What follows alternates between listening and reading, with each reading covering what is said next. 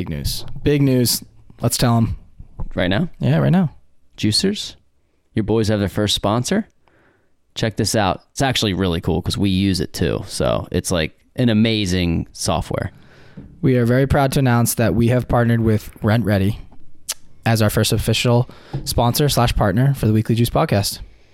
Are you new to investing? Wondering whether or not you can self-manage your properties? Let us tell you about RentRedi. RentRedi is a really awesome property management software that can help you grow and handle every aspect of your real estate business. Rent collection, tenant screening, maintenance, lease signing, listing. Honestly, it has everything. Yeah. How long do you think we've been using RentRedi for ourselves? About 5 months.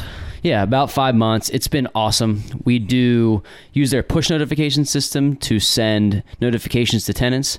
We collect rent from our tenants right through the app. And we're actually about to use their new feature, their 24/7 maintenance software called Latchel. And a Latchel will allow you to remove yourself as the landlord, as the middleman between your tenants and maintenance calls. So the tenants can directly call a maintenance line and they will dispatch contractors right to the property. We should also mention that RentRedi is unlimited. All their plans are flat price. This essentially means you can keep adding properties to your portfolio without having to pay more. You can close on all the properties you want, and RentRedi's price stays the same.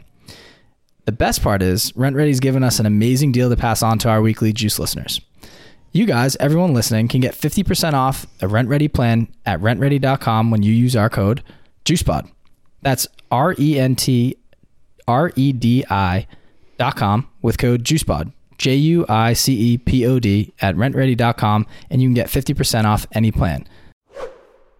If this is your first time here, welcome. During our shows, we interview successful entrepreneurs and investors to spread knowledge, advice, and actionable tactics to help others in the pursuit of financial freedom. We discuss successes, failures, systems, motivations, experiences, and key lessons learned along the way in the hopes that these stories help you along your journey. Tune in every Wednesday to get your weekly juice. If you've been here before and like what you've been hearing, please subscribe, share with friends, rate, and leave a review on Apple Podcasts. That goes an extremely long way for us. It's simple. Just click on your podcast app, type in our podcast name, The Weekly Juice, click on the reviews, and let us know what you think. The more ratings we get, the more eyes we'll get in our show, and in turn, we'll be able to provide you all with high-quality guests. You can also find us on Instagram at Weekly Juice Pod for daily content and personal finance tips to assist in your journey towards financial freedom.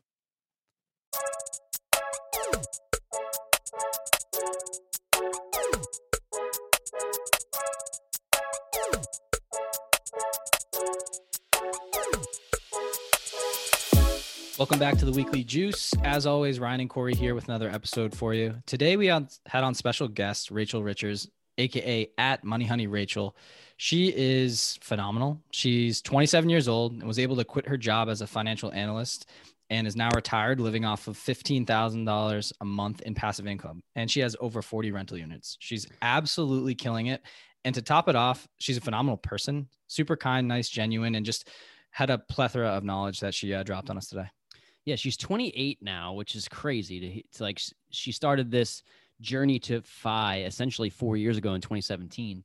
And she talks about how she scaled her real estate portfolio to 40 units, like you mentioned, $15,000 a month. I mean, she's living off this. She was a former financial analyst she jumped her way up. She was making, 30, 40, 60. I think she ended up making around $100,000 a year and then tried to replace her income passively. And when I say passively, I mean like royalty income, portfolio income, coin operated machines that I don't think she's done, but she understands the techniques behind it. And she teaches people about it, ads, e-commerce, and then rental income.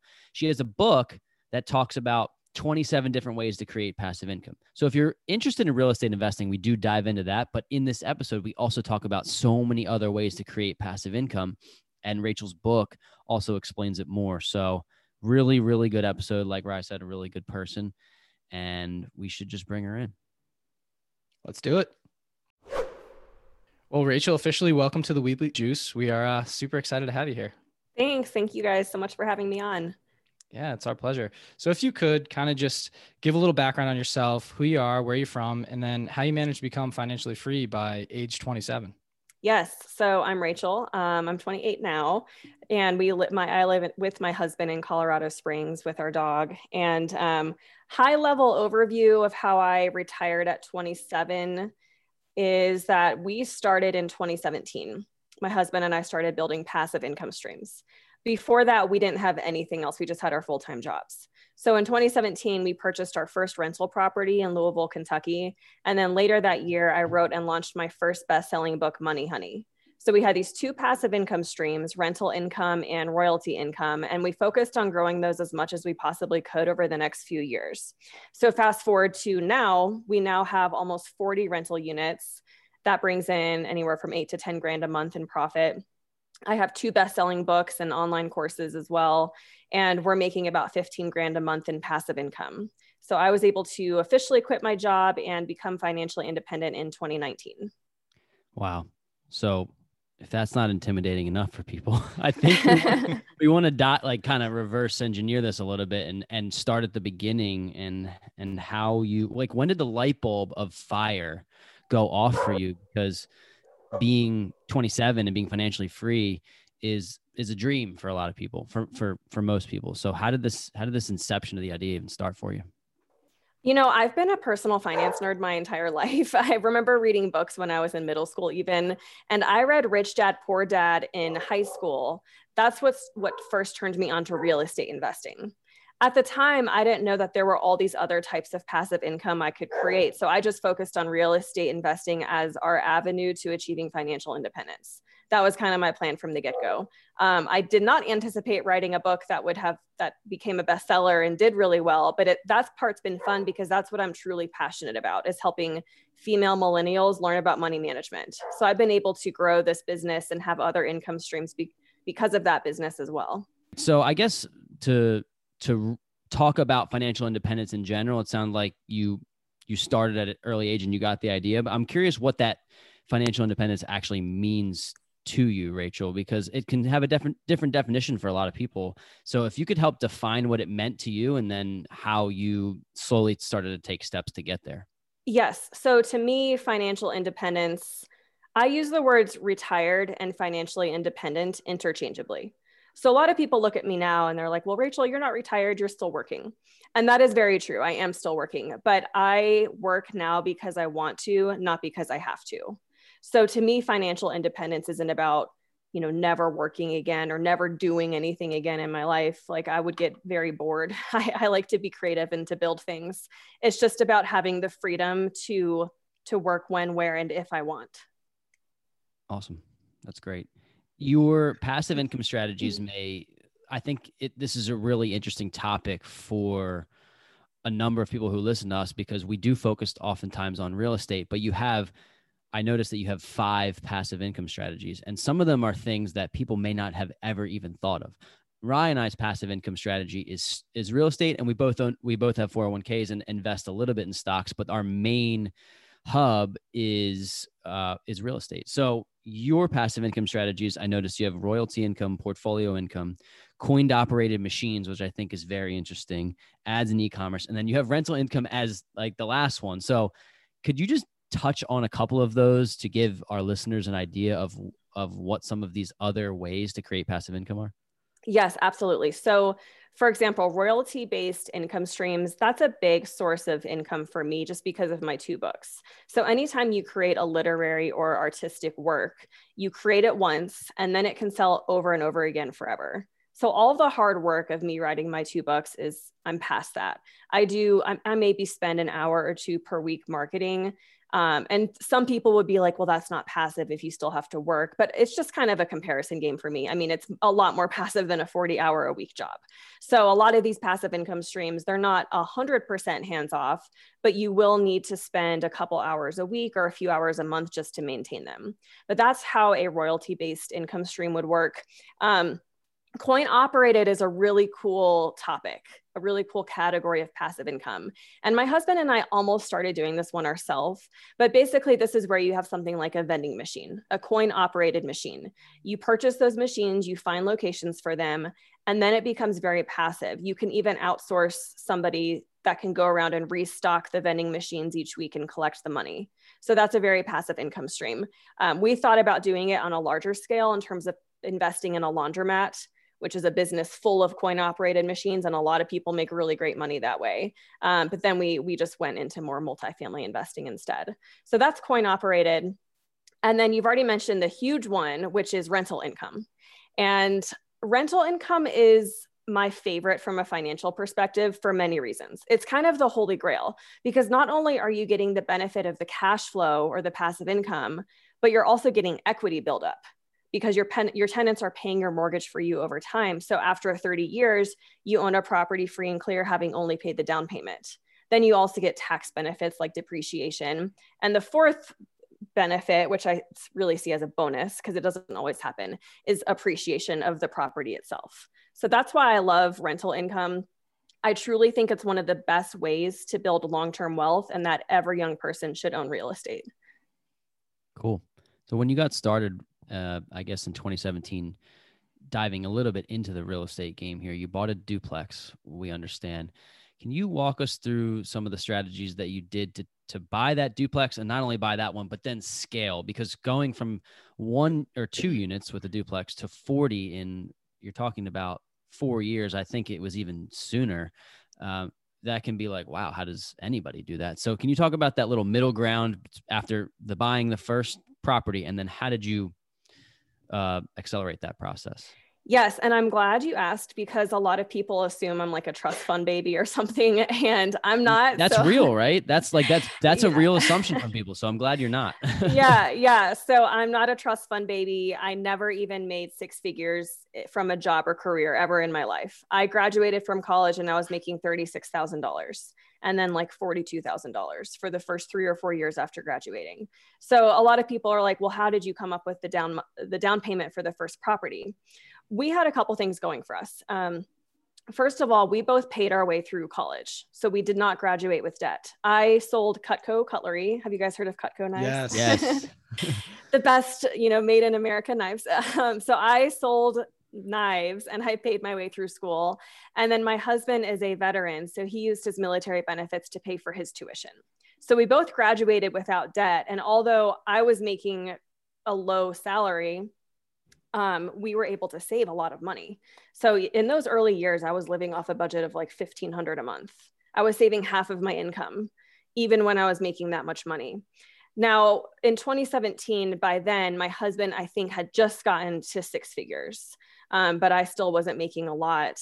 But we just were really aggressive about saving our money.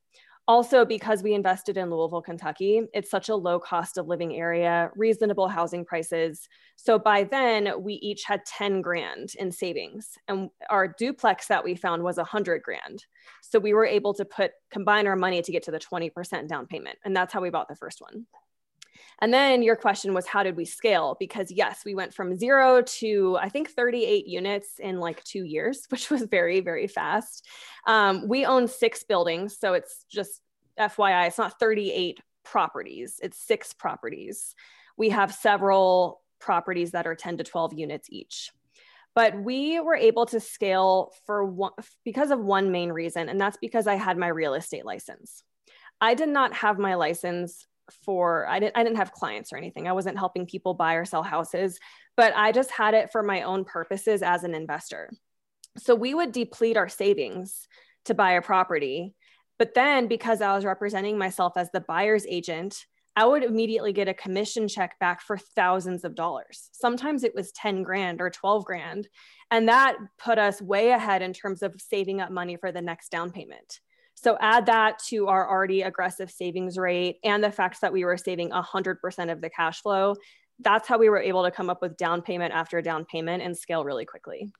That's incredible. And we go through this argument, or I guess battle in our heads each time, right? It's like, do you suggest that it gets a real estate license purely for all these benefits? You mentioned that you weren't really buying and selling through anyone else. It was just for your own, not selfish purposes, but like tactful strategy. So would you recommend people starting out that they go get it just to learn everything and then potentially have, a nice tool set?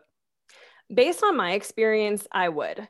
I think there's several benefits. There's obviously the huge commissions you can earn when you're representing yourself. There's also the learning. So, you're required to take certain courses. And when you become a landlord, it is really helpful to understand, here's what you can and can't do. Here's the discrimination laws. So that education definitely came in handy. And then the third thing is I had a slight time advantage by having a license. So I could have immediate access to the MLS.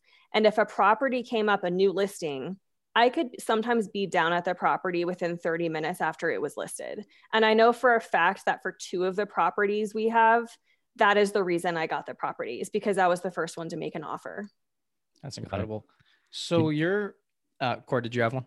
Yeah, I just wanted to talk about like this to add on to the scaling process. Like, is this something that you put in a plan to say, okay, Rachel and your husband, we are going to get to $10,000 or $15,000 a month. We know we need X amount of properties or X amount of doors to do so. And was that like as Rye said, like a tactful strategy in terms of we need to get to here and then we know we're good?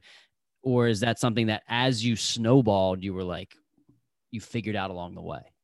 I kind of figured it out. It's funny you asked though, because we did have an initial plan, and our plan to get to 10K a month was to buy a single family house every year for 15 years, all on 15-year mortgages. Where did you hear that from? Because I've heard that too. And I was like, I heard that. And then you pay it off on the 15th year. And then every year after you're paying one more off, right? Yeah. And then it's huge. And I don't even remember. I don't know if it was a book or Rich Dad, Poor Dad. I don't remember. But yeah, I mean, at that time I was like, well, I could retire in my mid-30s and that would be fantastic. So that's what I initially planned out. And then, of course, I found better properties. Things happened a lot faster once Andrew and I were able to pool our income together. And everything happened faster than we planned, thankfully. So on the same topic, I'm thinking about, okay, you guys each had $10,000. You got your first property under contract, and then you're scaling to apartment complexes or small multifamily. Like that's pretty big. Can you walk us through the little steps along the way so you graduated to each property? I guess it might be a really long story. If you can consolidate it, that'd be excellent. Yeah. Well, the first property we have, I don't really count because it was a single family and it was Andrew's previous primary residence. And so when we moved in together, we just kept that and rented it out. So it was great to kind of get our feet wet with something that was kind of more casual. It wasn't intentionally purchased as an investment. And that went really well. And then we did the duplex. And then honestly, we were just hungry. We were eager. We wanted to get as many units as possible. So it definitely seems like a big step to go from 3 tenants at the time to then we had like 14 total, I think. So it was a learning process for sure. I mean, we've put some really helpful systems into place to manage tenant interactions, and we have mostly self-managed. I have a property manager disaster story I can share with you in a sec, but we can go there in a sec. But one of the things that we did well is we used Google Voice. We didn't ever want our tenants to just have like direct access to our cell phones and our emails and everything. So we set up a Gmail account, we set up a Google Voice number. That way tenants can text and call our Google Voice number and it comes to our phone, but they don't have our personal contact information. And like just little things like that, we figured out along the way, and they've made a really big difference in the way we're able to manage our tenants. I think that's awesome. And like passive income, like it's in the name of your book, right? So, but real estate is not always passive if you don't systematize your business and you don't have strategies in place to make it passive. You can buy yourself a job really quick if you're the one fixing everything, and there's nothing against that if that's how you want to do it. But like Ryan and I always talk about this, we're not the ones fixing, we're making the phone calls and we're creating that passivity. Can you dive in a little bit more about maybe some of the other systems you have? I don't know if it's from a bookkeeping standpoint or from just maybe even if it's a deal flow or deal finding standpoint that allows you to have this well-oiled machine to really create the passivity that you talk about. Yeah, for sure. And you make a great point, Corey, that this isn't passive unless you have a property manager. So for me right now, this business isn't as passive as I would like because we are self-managing. But chances are no one wants to quit their full-time job to become a full-time landlord. So I always tell people, even if you're not planning on hiring a property manager right out of the gates, which I think is wise, I think it's wise to start off self-managing and learning how it works. You want to build in the expense of hiring a property manager so that you always have that option in the future. So in terms of systems that do help make it more passive, we use Trello a lot. All of our files are shared between me and my husband because we're managing them together and we play to our strengths. I mean, it's definitely helpful to have a business partner in this. I'm the finance one, I'm the Excel nerd. So I'm doing all of the bookkeeping and all the finance stuff. And Andrew is way more patient than I am. So he handles a lot of the tenant communications because I just don't have the patience for it. Me either. Yeah. So we use things like, we have spreadsheets that have all of our tenants and their contact information. That makes it easy. If we need to send out like a mass email, we can just copy and paste all from one place. Everything's shared on Google Sheets, and then Trello. With Trello, we've looped in our maintenance guy. So we have somebody that's really reliable. He's worked with us for a long time. He has access to our Trello board. So we have different columns for each property, and we just have an ongoing list of maintenance or issues that need to be repaired. And once we put it up there, he just goes out and finds the time to do it, and then he invoices us. So it's a really great system that we have. Can you unpack Trello a little bit? We've actually never had anyone talk about that on our show. And I'm curious if this is just more an organizational software or a property management software, and maybe some of the features that you use. Yeah, it's just an organizational thing. It really doesn't have to do with property management, but that's what we use it for. So in Trello, you have, I think they're called lists, but they're kind of just columns, and you can add tasks to each column. So we have, each column is basically a property. And then we'll add these little cards or tasks saying, you know, oh, the sink is leaking here, or the refrigerator needs to be repaired. And then we label it with different colors. So like red is extremely urgent, needs to be done immediately. Then we have orange or yellow, and yellow is the least urgent. And then we have labels for who's it's assigned to. So if Andrew is the one working with our maintenance guy, like it'll be blue and another color. If it's me, it's pink. So that's just how we kind of keep track of things, and we assign ownership, and we kind of assign timelines based on that. I love this strategy because it's almost like creating this passivity is like planting seeds in a way, and you're just planting these seeds that hopefully not just one flower grows from it, but multiple flowers. And that's how you're able to scale and then move on to other projects. And then just, it really does snowball after that. I want to dive into specifically like the numbers on one of your apartment complexes maybe, but before I do that, you kind of have a tagline about $15,000 a month in passive income. Can you give me like the graph, so to speak, of where your money is coming from? I know you mentioned 8 to 10,000 in real estate, and where is the balance specifically coming from? Yeah, so we have several, but the three biggest ones are the rental income. So, and when I say 8 to 10 grand, that's profit. So That's after expenses. Then my books probably bring in 4 or 5 grand a month in profit on average. And then my online course, which is Get Your Financial Shit Together, that probably brings in the same, like 4 or 5 grand a month. Awesome. That's really cool. Before we go into the, go ahead, Ryan. Before we go into the deal specifically, like I think that's amazing. And you talked about setting it up in the beginning, right? And then, you know, a couple hours a week to maintain the marketing. How long did it take you to write the book? We'll jump into the books later, but like, how long did it take you to create the course or write the books and do the research? And, you know, I think it seems very easy now because you're at the end and people are like, oh yeah, she wrote a book. Great. Like that's a lot of money coming in, but I'll never be able to do that. If you could kind of just go through a little bit and just conceptualize for people, it'd be great. Yes, I'm glad you said that, Ryan, because I used to say that too. Like, oh, I see somebody else's success and I could never get there. But the thing you have to remember is I wrote Money Honey in 2017. When I launched it, it was making, you know, it made $600 the first month and then $1,000 consistently. And that's still really good. That's great for a self-published book. But we're 4 years in the making now. And now I'm at 4 or 5 grand a month in profit. So it does take time. It's not just this easy thing that happened. It took a lot of effort. Money Honey took me 9 months to write. And keep in mind, though, I was working full time. We were acquiring rentals and managing tenants. And I was trying to write the book basically in the evenings. I also quit for 4 months. I thought I was never going to look at this book again and it was going to be an utter disaster. So really, I could have consolidated that down to about 5 months. And I think my second book probably took about the same amount of time. Okay. Awesome. And then for your course too, I'm just thinking about, you know, we have a lot of information that we put into these shows and we research personal finance all the time. And we're trying to figure out, you know, coursework would potentially be an idea for us down the line. And we're trying to think of like, okay, how would we segment this? What do people really want? And I guess maybe dive into what's in your course and why you picked those specific pieces of information that you thought were super valuable to people and they would want, and it'd be something to purchase. Yes, the course is amazing. If you guys are thinking about it, highly recommend, because it's such a high profit margin. And once you have it created, it's so little work. I mean, you only have to sell a handful of courses to make the same amount of money as you would from selling hundreds and hundreds of books. But my thought, and I didn't launch my course until 2020, right in the middle of COVID, actually. So my thought was that the books are great for people that can really implement on their own. The problem, though, is that self-discipline is the hardest thing. So there's always this tendency to consume knowledge and read and listen to podcasts, but is anyone actually taking action? That's the hard part.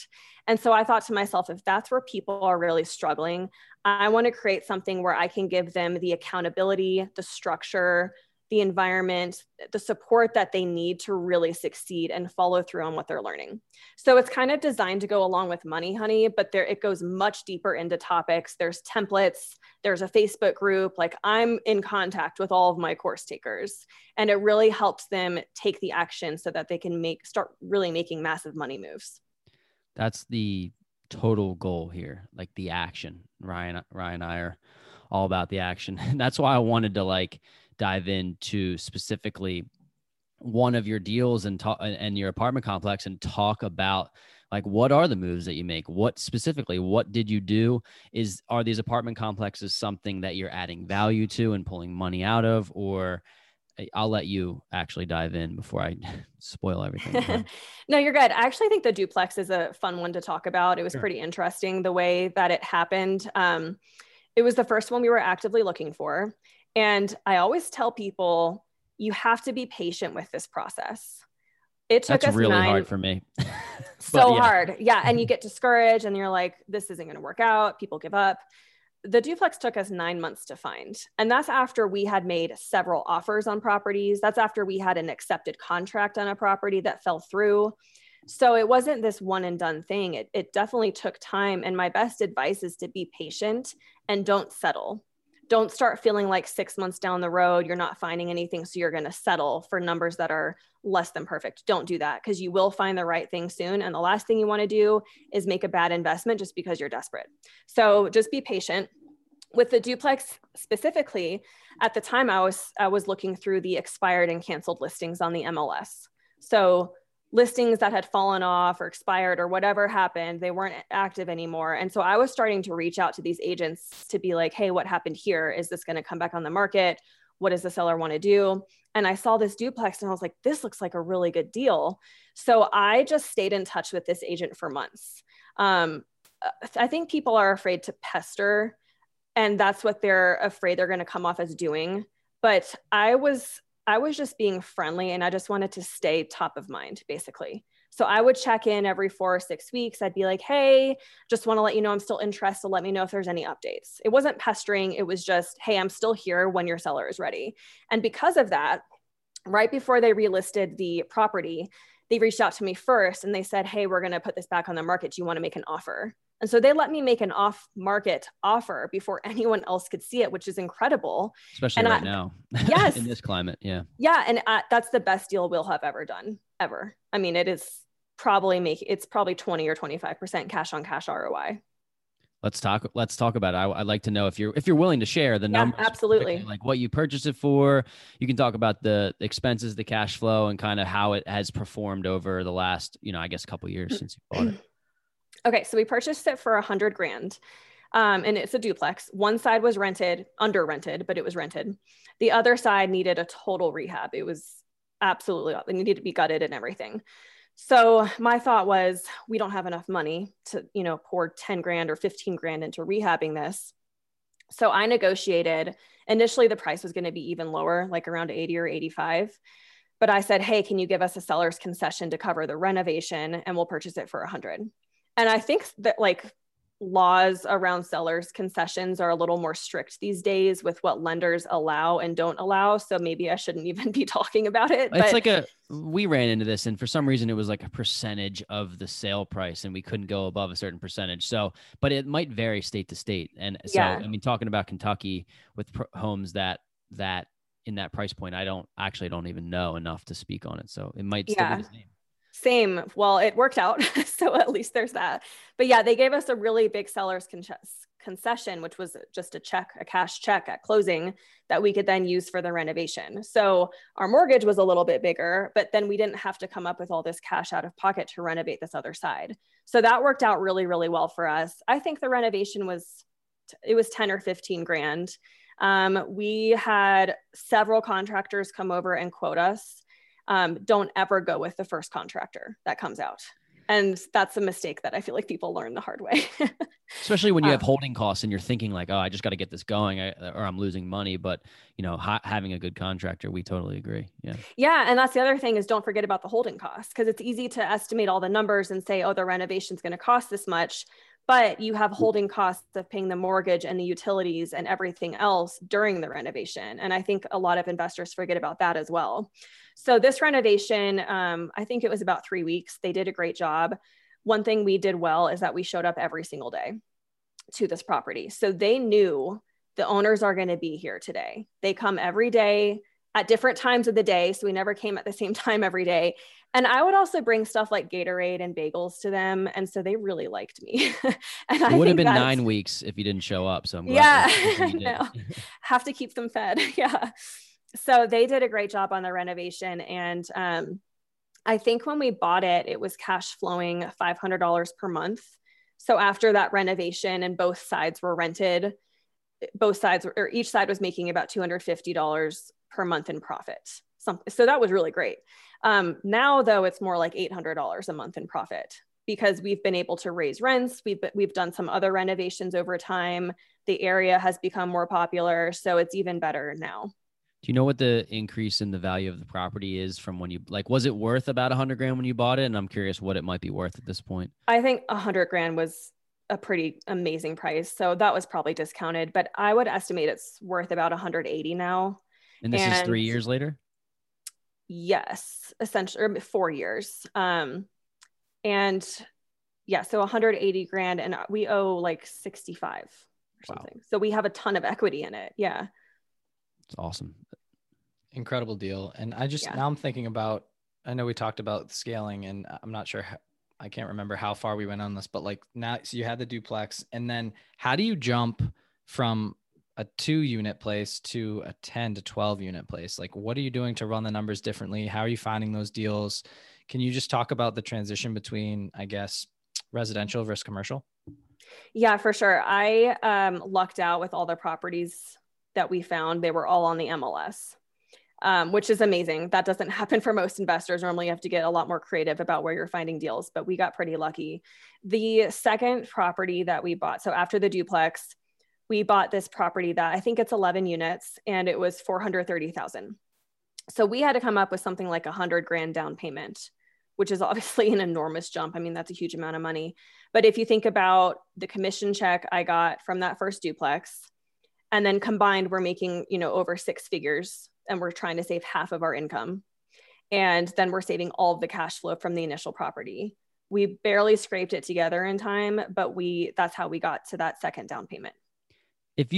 It's an interesting way to frame this. And it's like, this has to be a disciplined mindset for you to get commission checks of $10, $12, $13, $15,000 and for you to not go put a down payment on a new car or for you to not go spend it on, whatever it is, renovating your own home or something. And I'm starting to develop this mindset where it's like, every time I get money from whatever source, whether that's podcasting or it's work, a W-2 or real estate, I'm thinking like, I have to deploy this money into something else in order for it to grow. And it's like, I think it's something that you have to frame and you've framed that for yourself.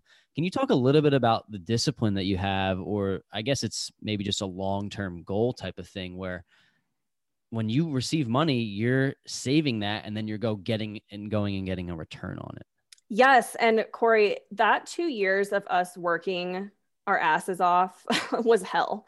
I mean, there was nothing fun or enjoyable about it. It was awful. It was the hardest I've ever worked in my life. I don't even know how we did it. Looking back, I don't even know how I had the work ethic and the energy to do what we did. So I say that because I don't want this to sound like it was this easy thing. Nothing about this was easy. But yeah, I mean, there were 2 years of weekends where we were going down to our properties every Saturday to check on things. And my friends were out at brunch or going out to the bars or going out to the club. And I wasn't going, not only because I didn't have time, but I didn't want to spend my money that way. And so at a young age, I saw a lot of my friends pass me by in terms of lifestyle. And they were living in cute houses and driving new cars. And I was like way back here, you know, driving my old crappy Honda Civic and not doing anything fun. And I basically looked like I was broke.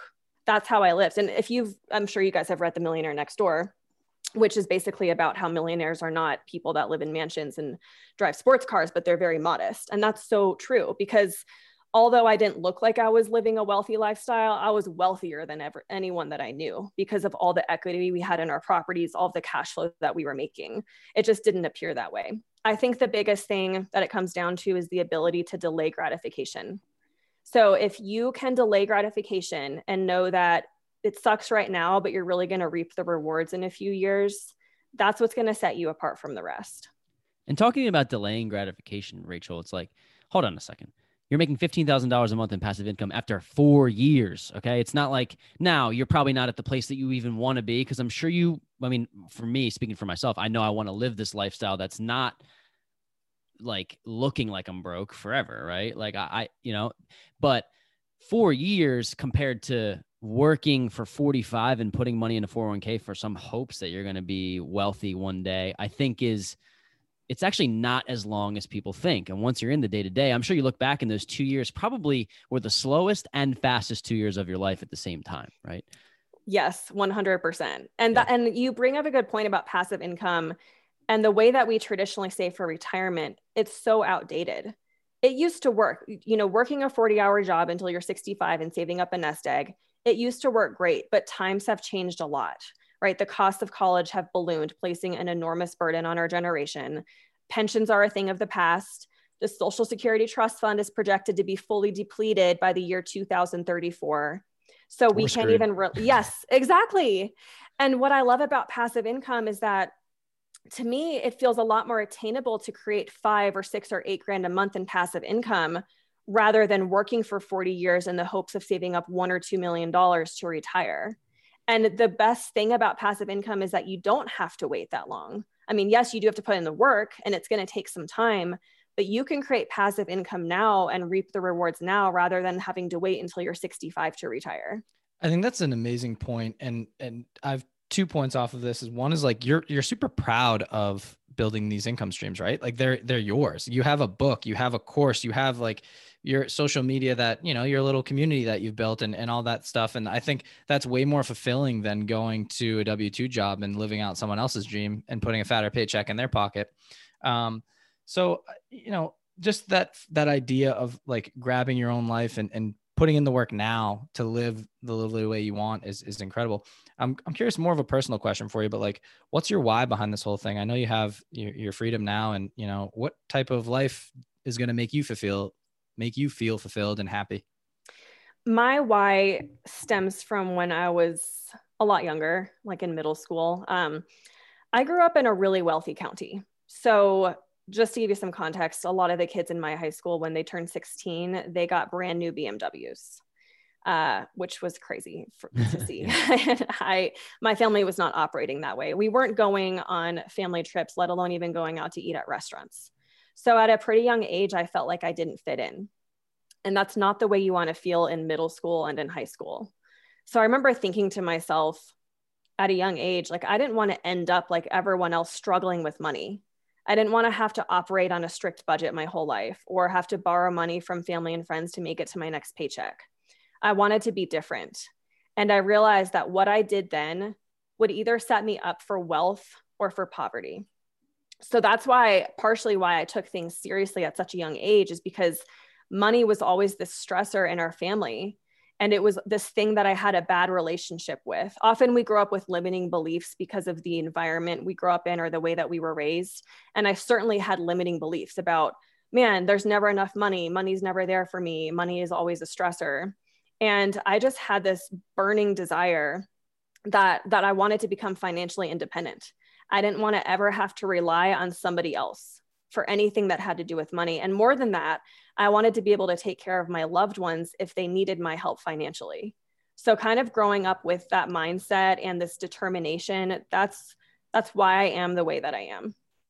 Thank you. I have one more. I'm going to bring it back to the beginning of the episode, and because it's such an interesting topic, but can you talk a little bit more on the coin-based income stream? And I've seen, I don't know why in my head, like the show Ozark's popping in my head, like laundering money. And I know it's not that. We talk laundromat, but it's just like all playing in my head. I'm like, definitely not it. It's not, I know it's not it at all. But I think this idea a lot too is like, okay, maybe you do put together a laundromat and people pay you, they put in their money, their coins, and you empty them out every month. Or in your rental units, you put a washer dryer, but it's coin based. Or you have a physical vending machine with potato chips, with candy, snacks, whatever it is, and you have it live in a shopping center, something like that.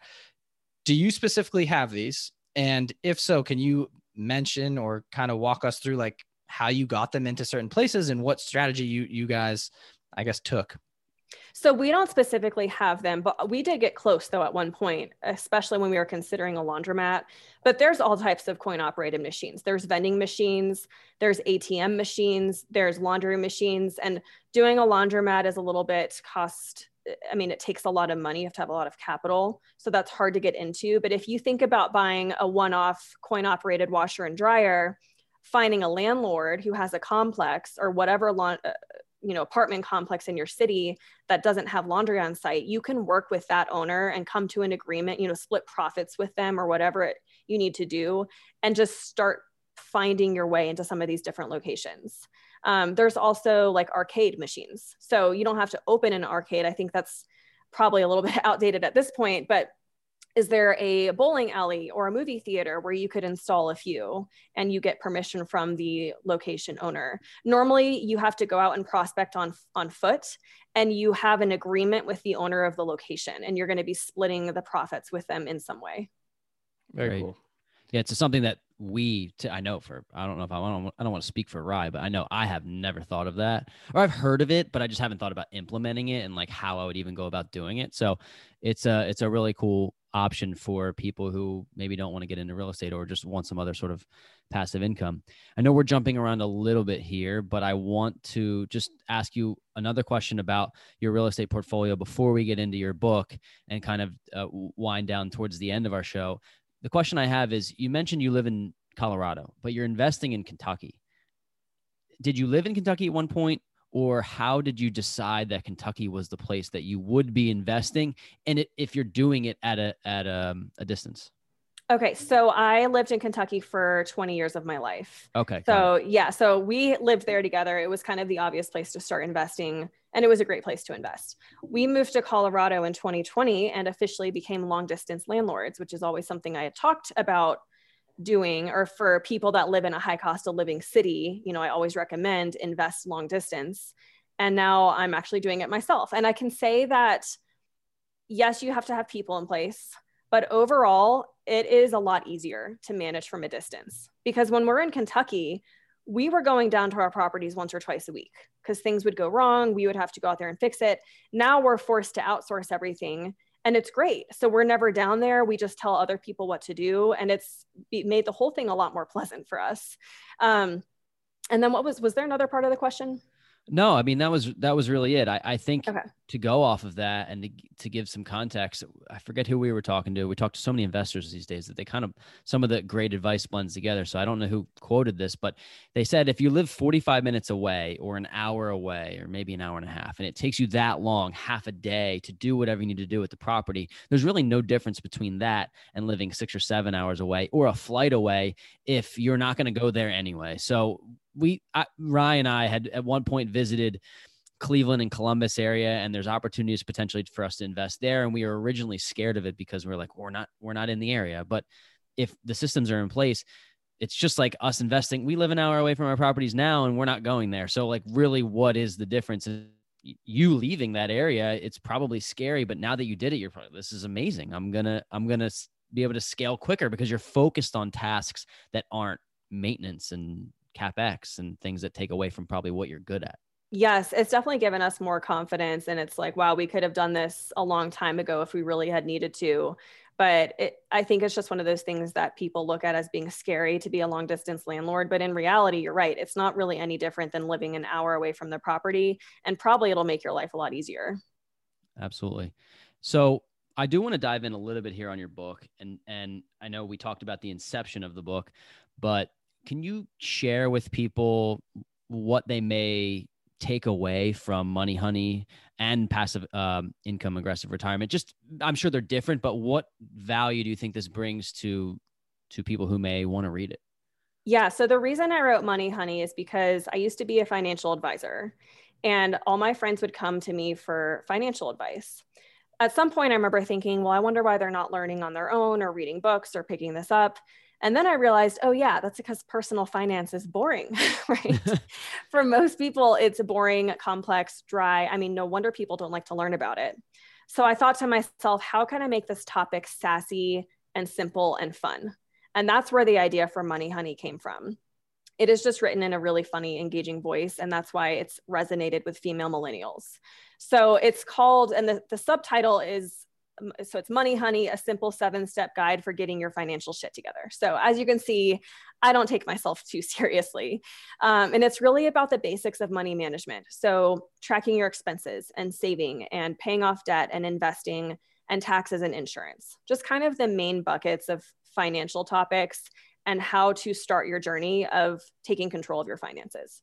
So that's Money Honey. And then my second book, Passive Income Aggressive Retirement, I wrote in 2019 as I was approaching my quit date of my career.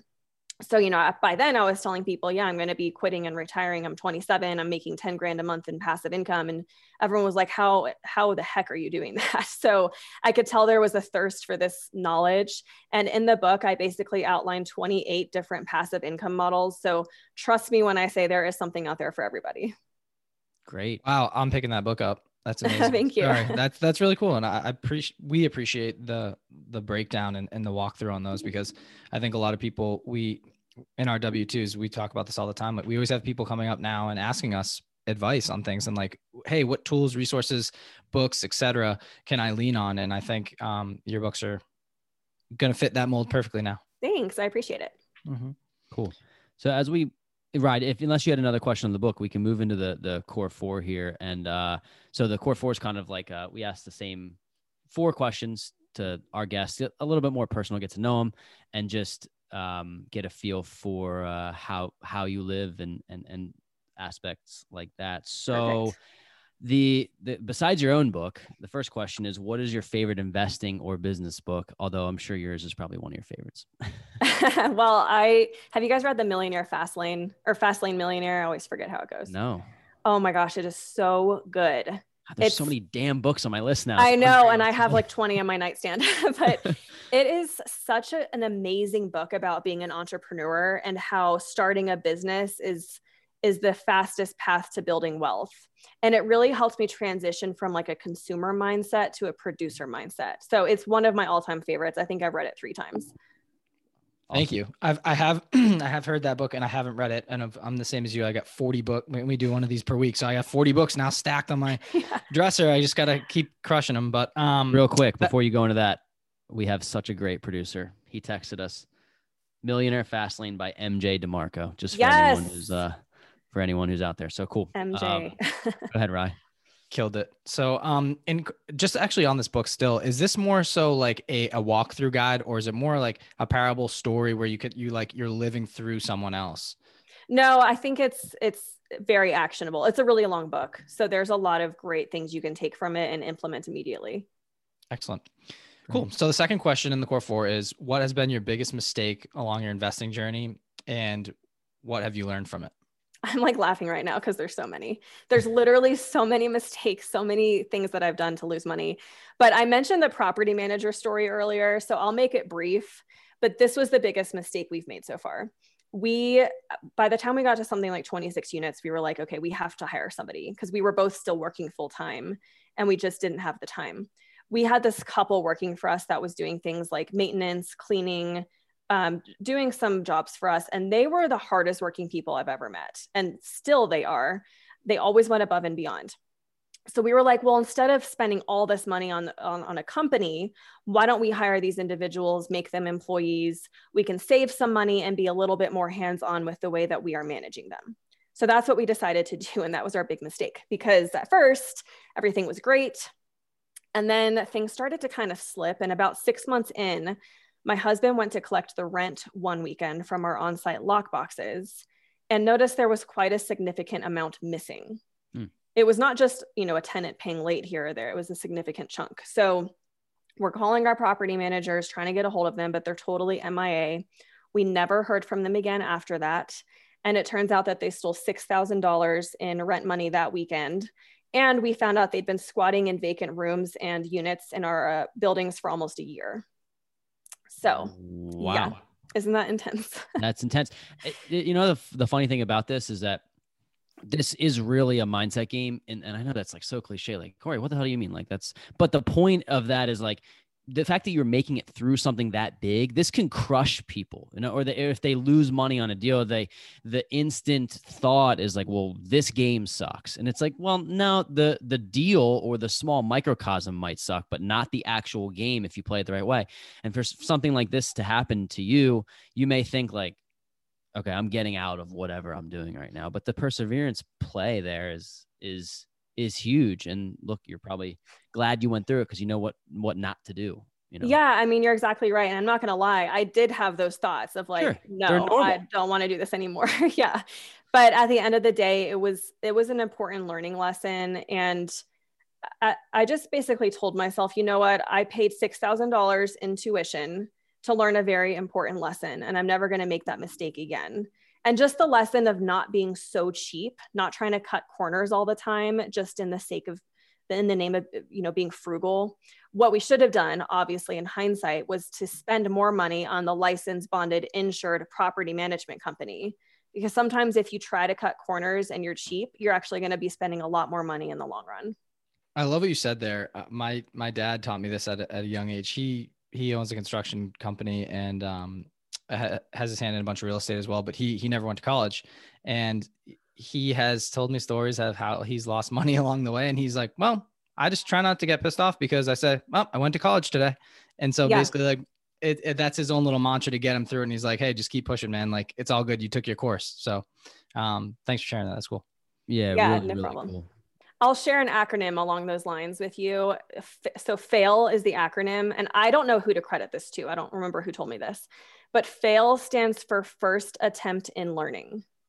And I just thought that was really cool. So that's how I look at things now. I know what I was going to say. That was great, by the way. It's about failing though. And it's like, I think the saying is that people who are successful, they hate failing, but they're not afraid of failing. And that's biggest thing. The more that you fail, the more you pivot and the more you learn, the more you're able to go in different directions, where if you fear too much, you'll never get started. So having that expense, I mean, we've already been through, Ryan and I have already on a small scale been through things that, we should have done differently. And now we know. So very cool. The third question in our core 4 is, who is your who for 2021 or going forward this next year? And by meeting this person, you feel your life and business will be propelled to the next level. A little bit of a thinking question. And if you don't have somebody in mind, maybe somebody who you've met recently who's helped propel your business forward. I, along the lines of being way too frugal, when I first quit my job, I was kind of flailing about, how am I going to grow my Money Honey business? How do I scale from here?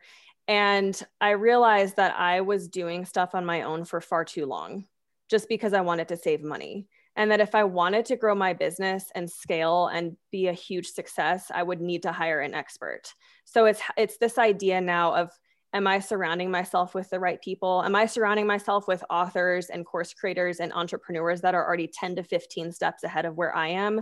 Because if I'm not, how am I going to learn from them and grow? So I am in a mastermind now under Honore Corder, and she's an amazing author who has a huge empire. But, I think it's just somebody like that, a mentor, a coach, somebody who runs a mastermind, somebody who is an expert and is already where I want to be. That's the person I need to consistently have in my life. Love that. Last question in the core four, and we touched briefly on this. It's kind of ties into your why, but what do you want your legacy to be? So David Osborne is a huge real estate agent and investor. And he told me at some point that everyone's bucket list, there's normally a financial component. There's normally a financial component for someone to achieve their dreams, whatever those dreams are: traveling, quitting their job to raise children, writing a book, whatever it is. You normally have to have money to do that. So by me teaching young women about financial literacy, I do feel in a way that like I want my legacy to be that ultimately I'm helping them achieve their dreams. If they can create passive income, if they can achieve financial independence, then they can do whatever they want. And I hope to be a part of that. Great. Love it. The last segment of our show is called The Last Drop. You know, squeezing the last drop of juice here in the Weekly Juice. What would be advice that you would give to your younger self, or maybe even if it's not you, just somebody who's just getting started? Probably the Nike slogan, which is just do it. We all hold ourselves back for various reasons. I could have started investing sooner, but I thought I needed a certain amount of money. There's ways you can start investing without money. And then even if you do have money, it's scary. It is so scary because you know you could lose money. And we talked about it a little bit, but I think if you accept the fact that you're going to fail, you're going to make mistakes, you're going to do things that waste your time and that waste your money, it's not going to be perfect. If you can just accept that from the get-go, I think it'll be a lot easier to get started. So I'll leave with this quote by Zig Ziglar, which I love. And Zig Ziglar said, "You don't have to be great to start, but you have to start to be great." Ooh, love it. That's Mic really drop. cool. Absolutely love that. That's awesome. Mic drop. Rachel, it was a pleasure getting to know you. And I think a lot of listeners are going to just be super intrigued and want to connect with you or learn more about you. If they'd like to, where do you suggest they go and how can they find you? Yes, thank you. So both of my books, Money Honey and Passive Income Aggressive Retirement, are available on Amazon in ebook, paperback, and audio. And what I'd love to do for your listeners is if anyone wants to download my Passive Income Starter Kit, I will give that for free. So they can go to moneyhoneyrachel.com/bonus. Awesome. Wow. Thank you. That's great. Yes, thank you. You might have Ryan and I downloaded that in like 20 minutes. Awesome. That's great. So thank you so much. This has been amazing. Just getting to know you and your strategies and how you've been able to develop $15,000 of passive income in 4 years, essentially. So I think this is motivation for men, women, anyone to get involved. And we just want to thank you again for coming on. Yes, thank you both so much for having me.